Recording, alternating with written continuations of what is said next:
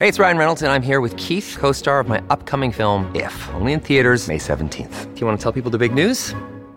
All right, I'll do it. Sign up now and you'll get unlimited for $15 a month and 6 months of Paramount Plus Essential Plan on us. MintMobile.com/switch. Upfront payment of $45 equivalent to $15 per month. Unlimited over 40 gigabytes per month. Face lower speeds. Videos at 480p. Active Mint customers by 531.24 get 6 months of Paramount Plus Essential Plan. Auto renews after 6 months. Offer ends May 31st, 2024. Separate Paramount Plus registration required. Terms and conditions apply if rated PG.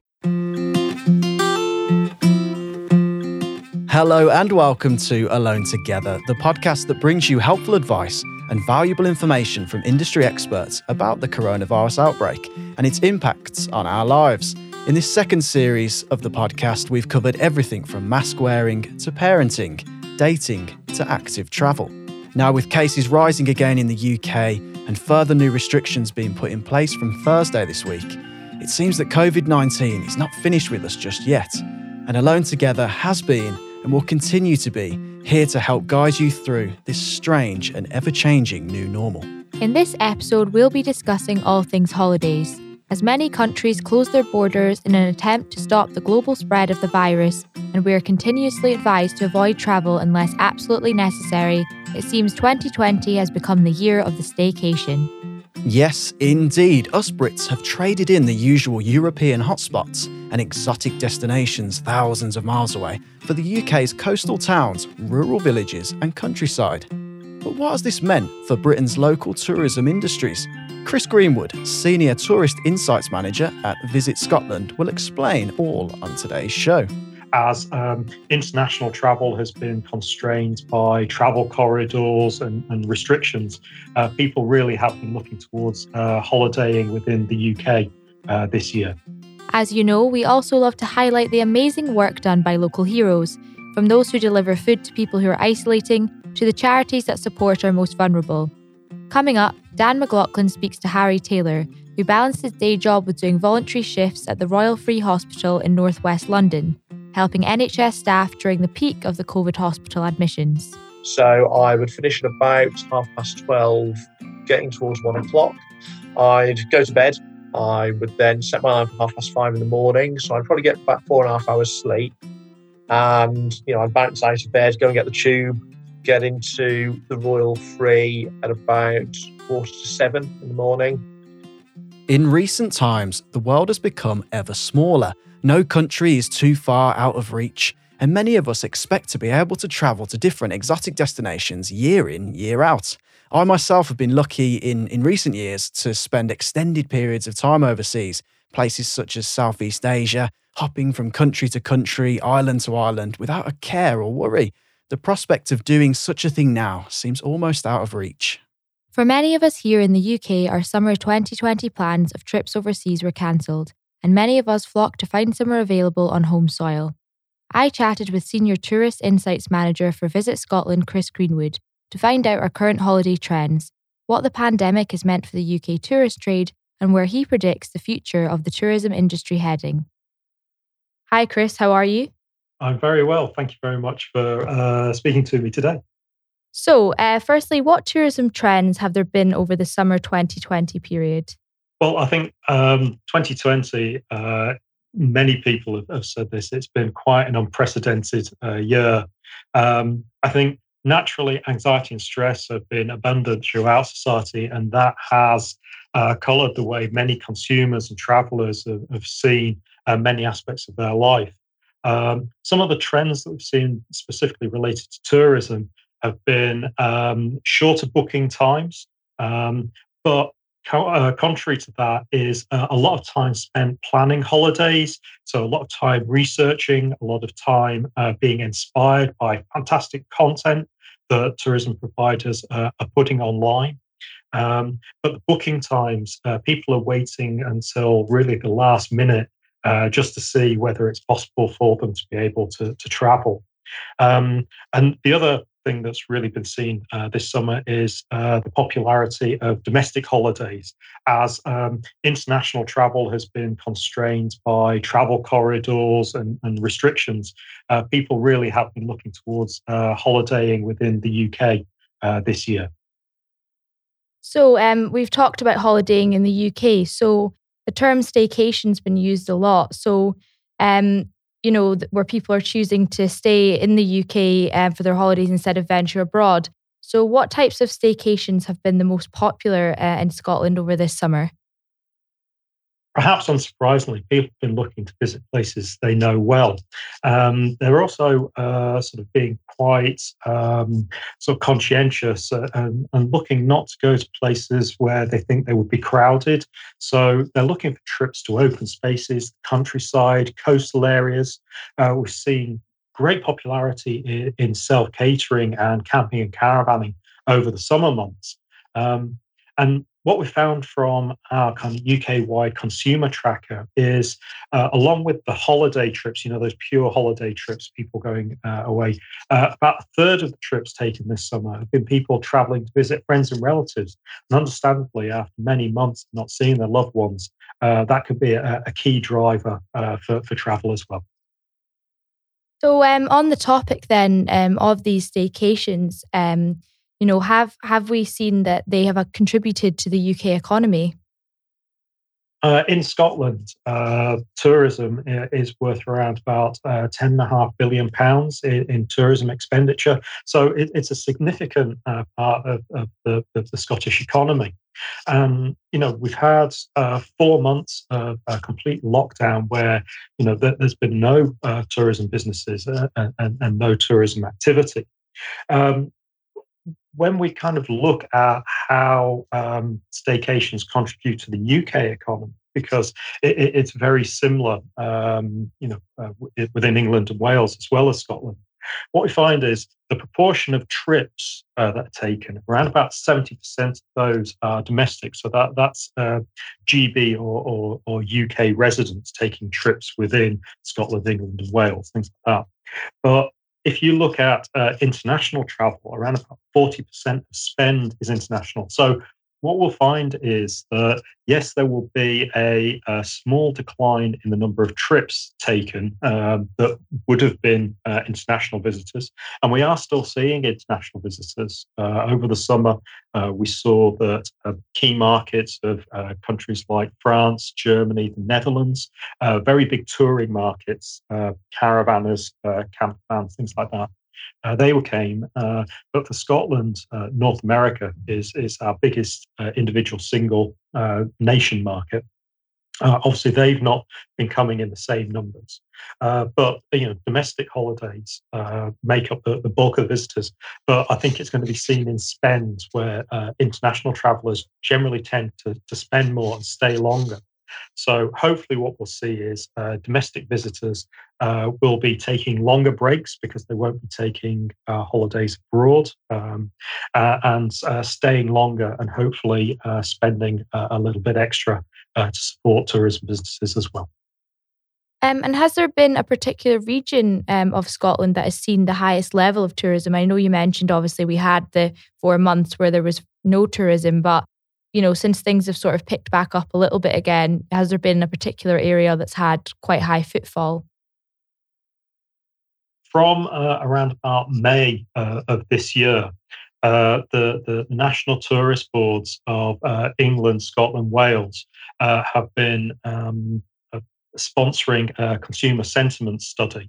So we've been going out and been asking a nationally representative sample of the UK population what their travel intentions were, but also what they actually did in terms of planning and booking their holidays. And consistently throughout the entire period of time that survey was running, we found that it was rural and coastal areas that proved to be the most popular destinations. Now, the most popular destination was the southwest of England. It was Devon and Cornwall. After that, it was places like the Highlands, rural Yorkshire, and the Lake District proved to be the most popular places. During the summer, it was the cities that were the ones that didn't seem to be as attractive as a destination.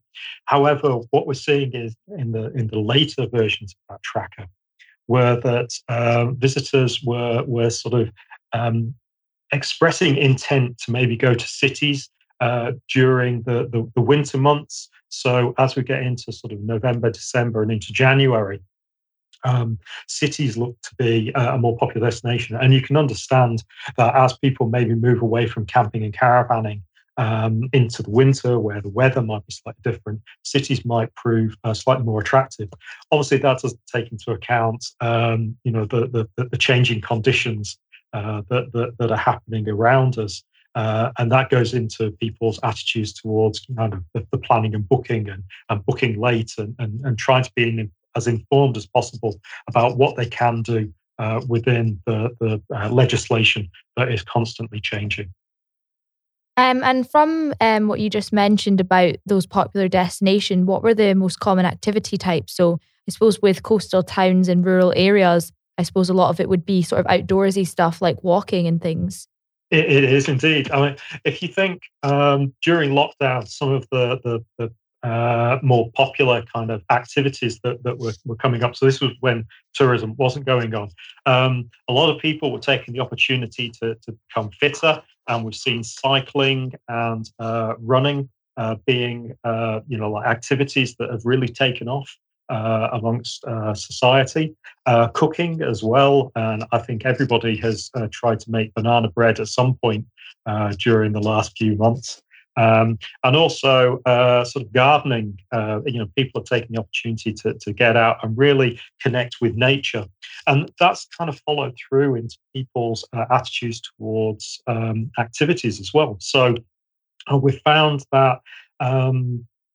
Because it's been rural areas, coastal areas, that kind of sense of fitness, nature, well-being has really kind of developed further. And this was something that was developing lockdown as well, through to the end of 2019. Kind of wellness and nature were becoming more and more popular amongst travellers.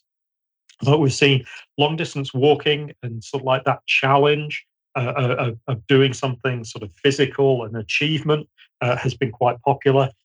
Cycling in general has become more popular, especially with the advent of electric and battery powered bikes.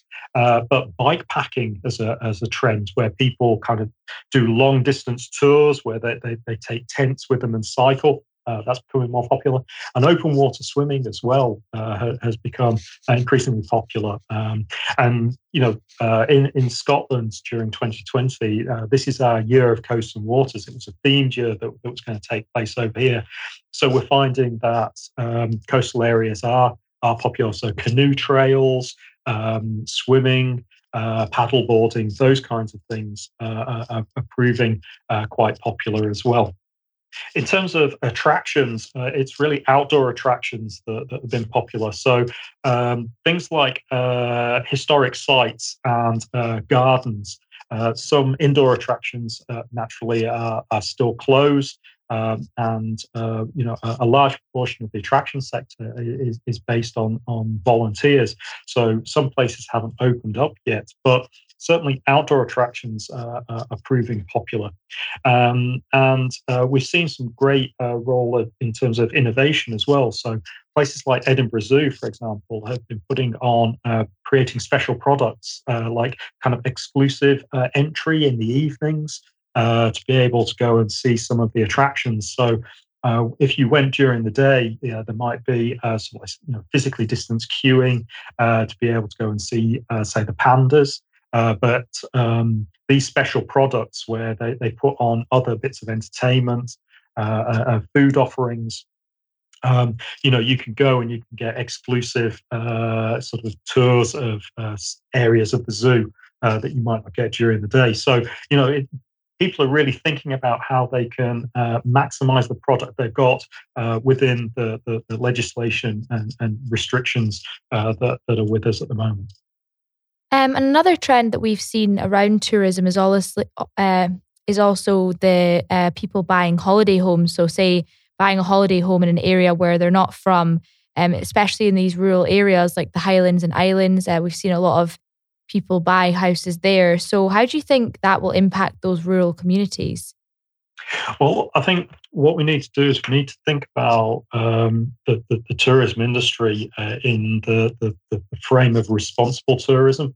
Now, responsible tourism is really delivering a tourism product that is economically viable, so it supports businesses and jobs, but at the same time, it also protects the local environment and the communities that are present within the areas that the tourism is taking place. And whilst it's focuses a lot on rural communities, it's been able to maintain that balance. So if we've got jobs and we've got a viable tourism economy, that sort of like is one part. But a lot of people are obviously going to these secluded and remote locations because of the communities that are there, and also the natural environment. And I think it's important that we need to remember that, yes, having holiday homes in rural areas does provide opportunities for people in terms of making businesses and bringing people in, but also affordable housing is important, so that we get the mix of people that visitors want to go and engage with. So it's really about trying to find that right balance, and we need tourism in rural communities for their livelihoods and well-being.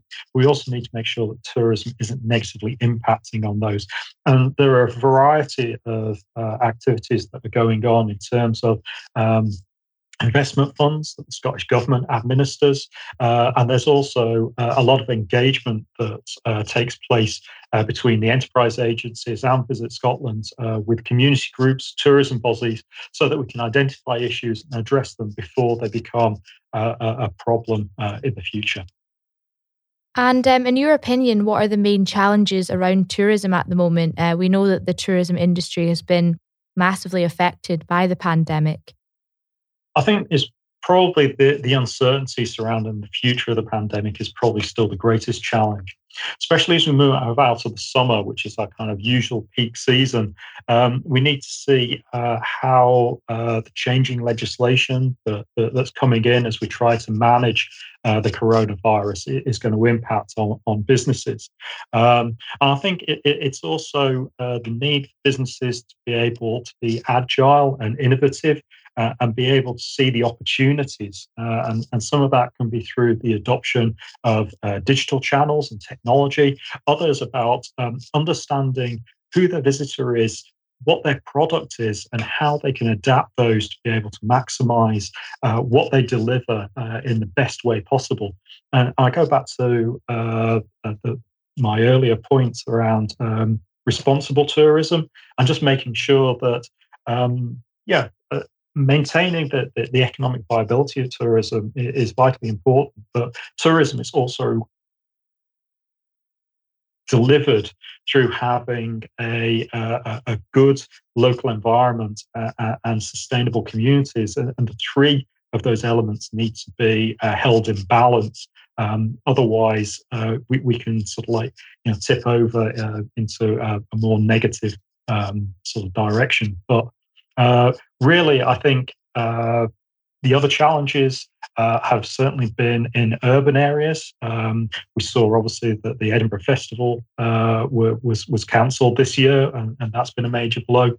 Also, events and sort of like larger gatherings, music festivals and things. Those seem to be, taking time to come back on as well. So I would like to think that as we move into next year and society starts being able to adapt and live with coronavirus in some way, and we're moving forward in a positive direction, that we'll be able to address some of these challenges in a positive direction. And back to our earlier points around staycations in the UK during the pandemic, obviously they've been really popular at the moment, but how can we attract them for future holidays when travel is more available again and people might want to jet off to places like America or Asia, other places like that? Oh, well, I mean, we've been using this time to encourage people to explore what's on their doorstep. So there's been the Visit Scotland Only in Scotland campaign, highlighting unique experiences that can only be had right here in Scotland. And Visit Britain, in partnership with all the national tourist boards, including Visit Scotland, is currently running the Escape the Everyday campaign across the UK. And again, it's trying to highlight to the domestic market how brilliant domestic tourism can be. Now, there are many people within the UK who are taking holidays at home for the first time. We know that the UK market is one of the biggest international traveling markets in the world. I mean, if you think how the Spanish tourism market is suffering from not having UK travellers going there, it just tells you the size and scale that the British travellers have on the global travel market. But I think this is a fantastic opportunity for people to really sort of see what we do have on our doorstep. And yes, it would be a different tourism product to what they might have if they go abroad. But I think it certainly opens up people's options to maybe think more responsibly about their travel. And be able to explore their local region, to be able to support tourism businesses that are here in the UK. And maybe when international travel comes back online, that we'll be able to see maybe a blended approach of people taking international trips and domestic trips, or indeed deciding on what they want to do in terms of activity breaks, relaxation breaks, and really seeing what provides the best value for money and values for money that we have. And finally, where do you see the future of UK tourism heading in a post-COVID world? So we've heard that technology may play a role in this as well. Yeah, I think definitely we're at the point now where technology is going to play a significant role. And there's a new Travel Tech Scotland initiative as an example of the organisation working with the tourism industry to ensure that technology is going to be at the heart of future plans. I think what we need to remember is that, from the start of this century, from 2000, tourism has really seen some significant bumps in the road, along with some fantastic opportunities. If you think going back to 9/11 and foot and mouth back in 2001, there was the economic crisis that we saw in 2008.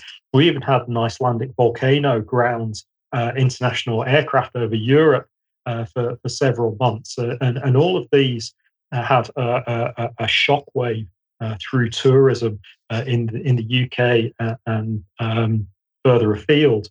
But tourism kind of has this tendency to bounce back. People like to travel. People find that it provides a transformational experience to them. So I see tourism recovering. And I kind of see that what we need to do is take this as an opportunity to really kind of revolutionise how we view tourism, so that it becomes responsible. It adopts more technology. I mean, think about kind of post 2008. We got Uber, we got WhatsApp, we got TripAdvisor, we got things like that really revolutionised how we see tourism. So I think the future is all to play for, and Scotland is one of those top 5 go-to places for innovation in terms of European travel technology. So I think whilst at the moment things are a challenge, the opportunity is there for the recovery. Well, thank you very much, Chris. Then that was very insightful and interesting to hear about the tourism industry right now and where we're headed in the future. No, thank you very much. It's been a great opportunity. That was my interview with Senior Tourist Insights Manager for Visit Scotland, Chris Greenwood. So Chris provided some great insights there. Matt, what do you think about this trend of the staycation and what this will mean for future holidays? Wow, it is a tough one, isn't it? Because I think it's opened our eyes as to what is available within the UK. There's some incredible, beautiful places. Growing up, I went to Cornwall every year, as a child, throughout even into my teens, going on family holidays. Such a beautiful place in the world. I know that although I've never been there, the Highlands in Scotland are supposed to be some of the most picturesque places in the world. Same for parts of Wales, the Gower, the Brecon Beacons. There's so many beautiful places right on our doorstep that maybe we wouldn't have ventured to before, which is a great thing that we're able to experience these. On the other hand, however, there's only a small amount of these incredible places compared to the amount of people that want to go and visit them. So we have seen these smaller, seaside towns and rural villages being overloaded with tourists, so to speak, and at a time where we have to be careful of how many people we come into contact with and risks of spreading the virus and so on. It's a difficult balance to make. Yeah, I think that, like you say, it's definitely opened our eyes to what's available here.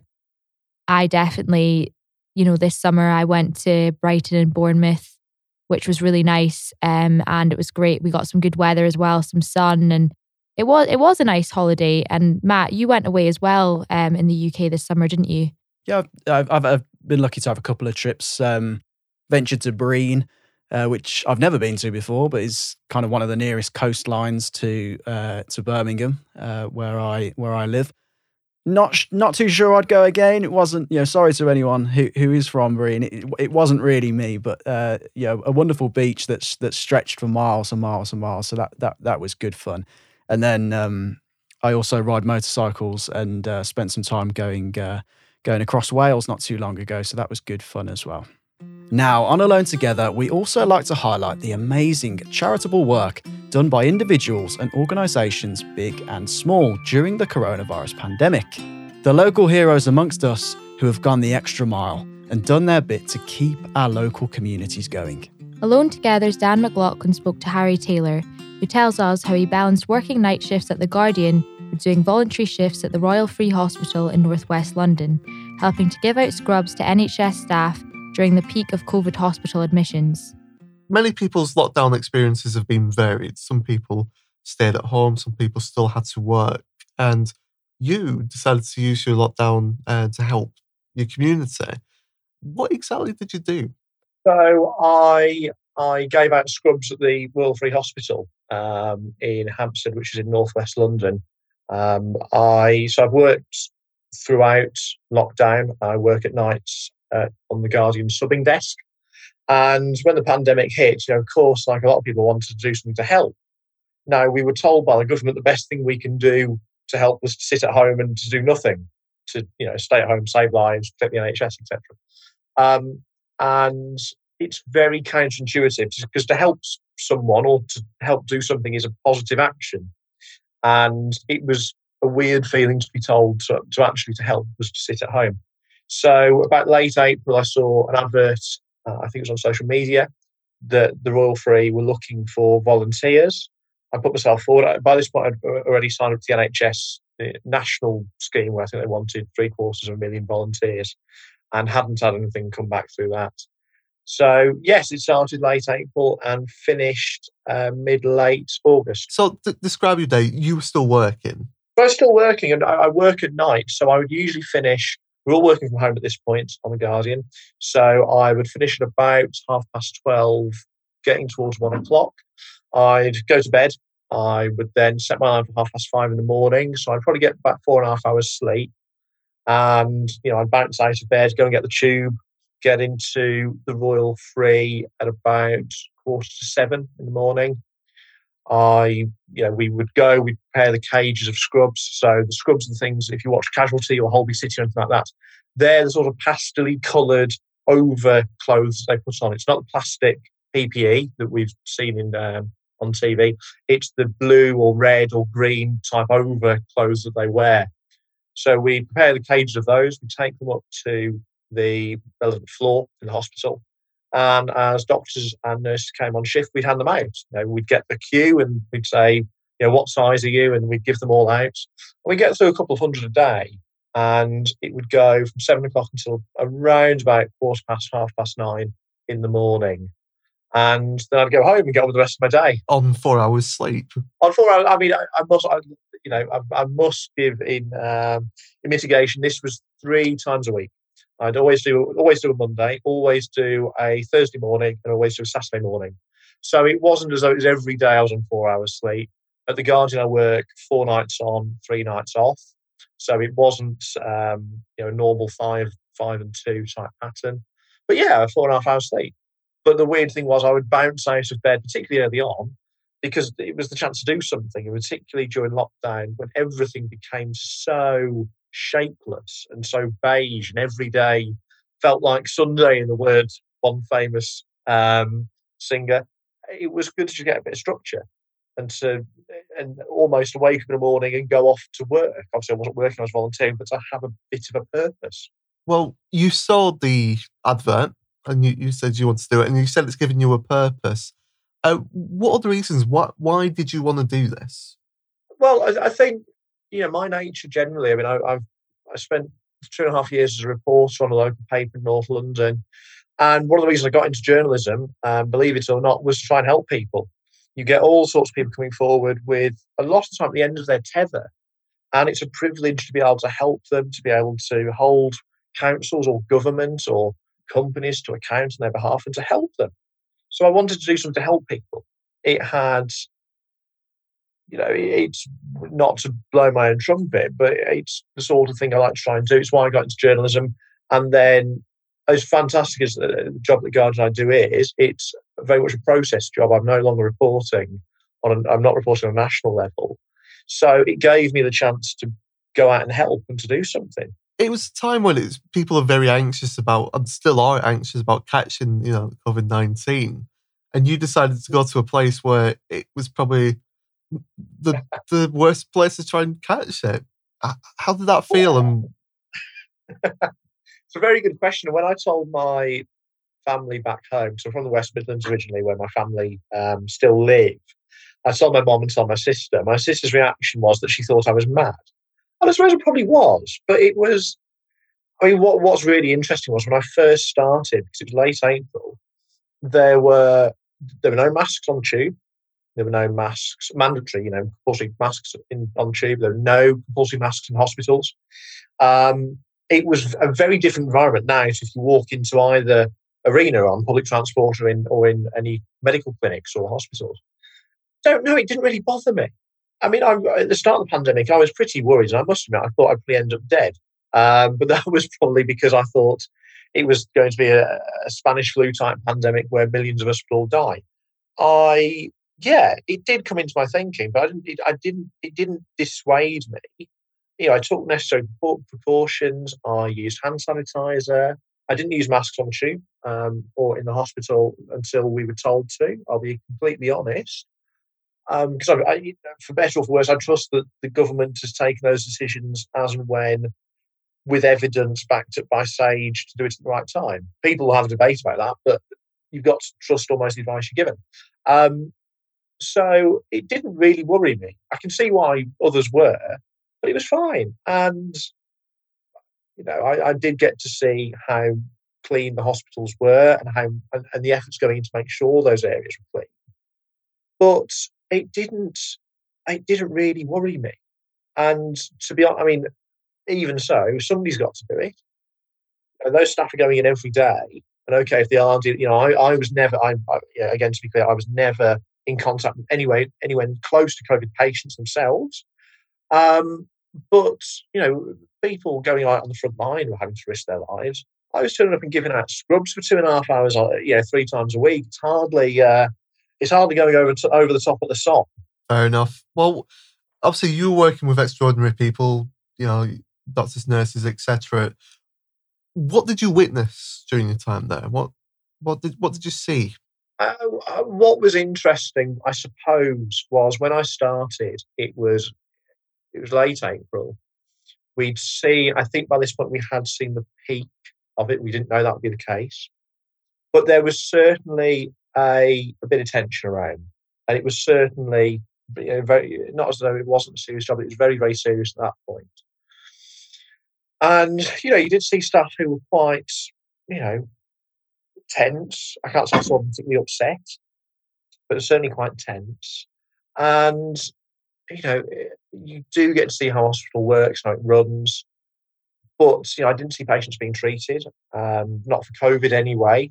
The ward, the floor we were on, was used for COVID patients at one point, then was converted back to its original use. It's difficult to say apart from that.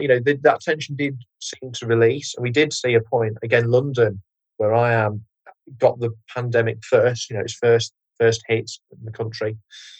So it was also ahead of the curve in a way. So when it was still pretty rampant in the rest of the country before this recent resurgence that we've seen, it had quietened down quite a bit in London. So you did see staff who were designated to treat COVID patients who were, not that they didn't have anything to do, but certainly it was a lot quieter than it had been.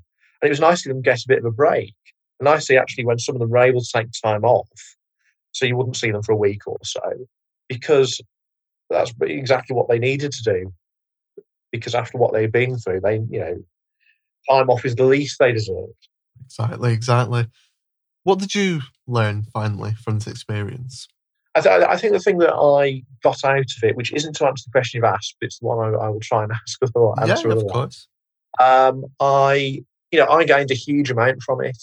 In terms of, I'd had a pretty difficult end to last year for a variety of reasons. And it was that sense of purpose which I felt I'd lost a bit. It gave me that. It was good for my mental health to be able to get out of the house and to be able to go and speak to people and to have, colleagues again you'd be working with, to have a person feel like contributing. There's this massive, awful pandemic that's probably the biggest event of our lifetime.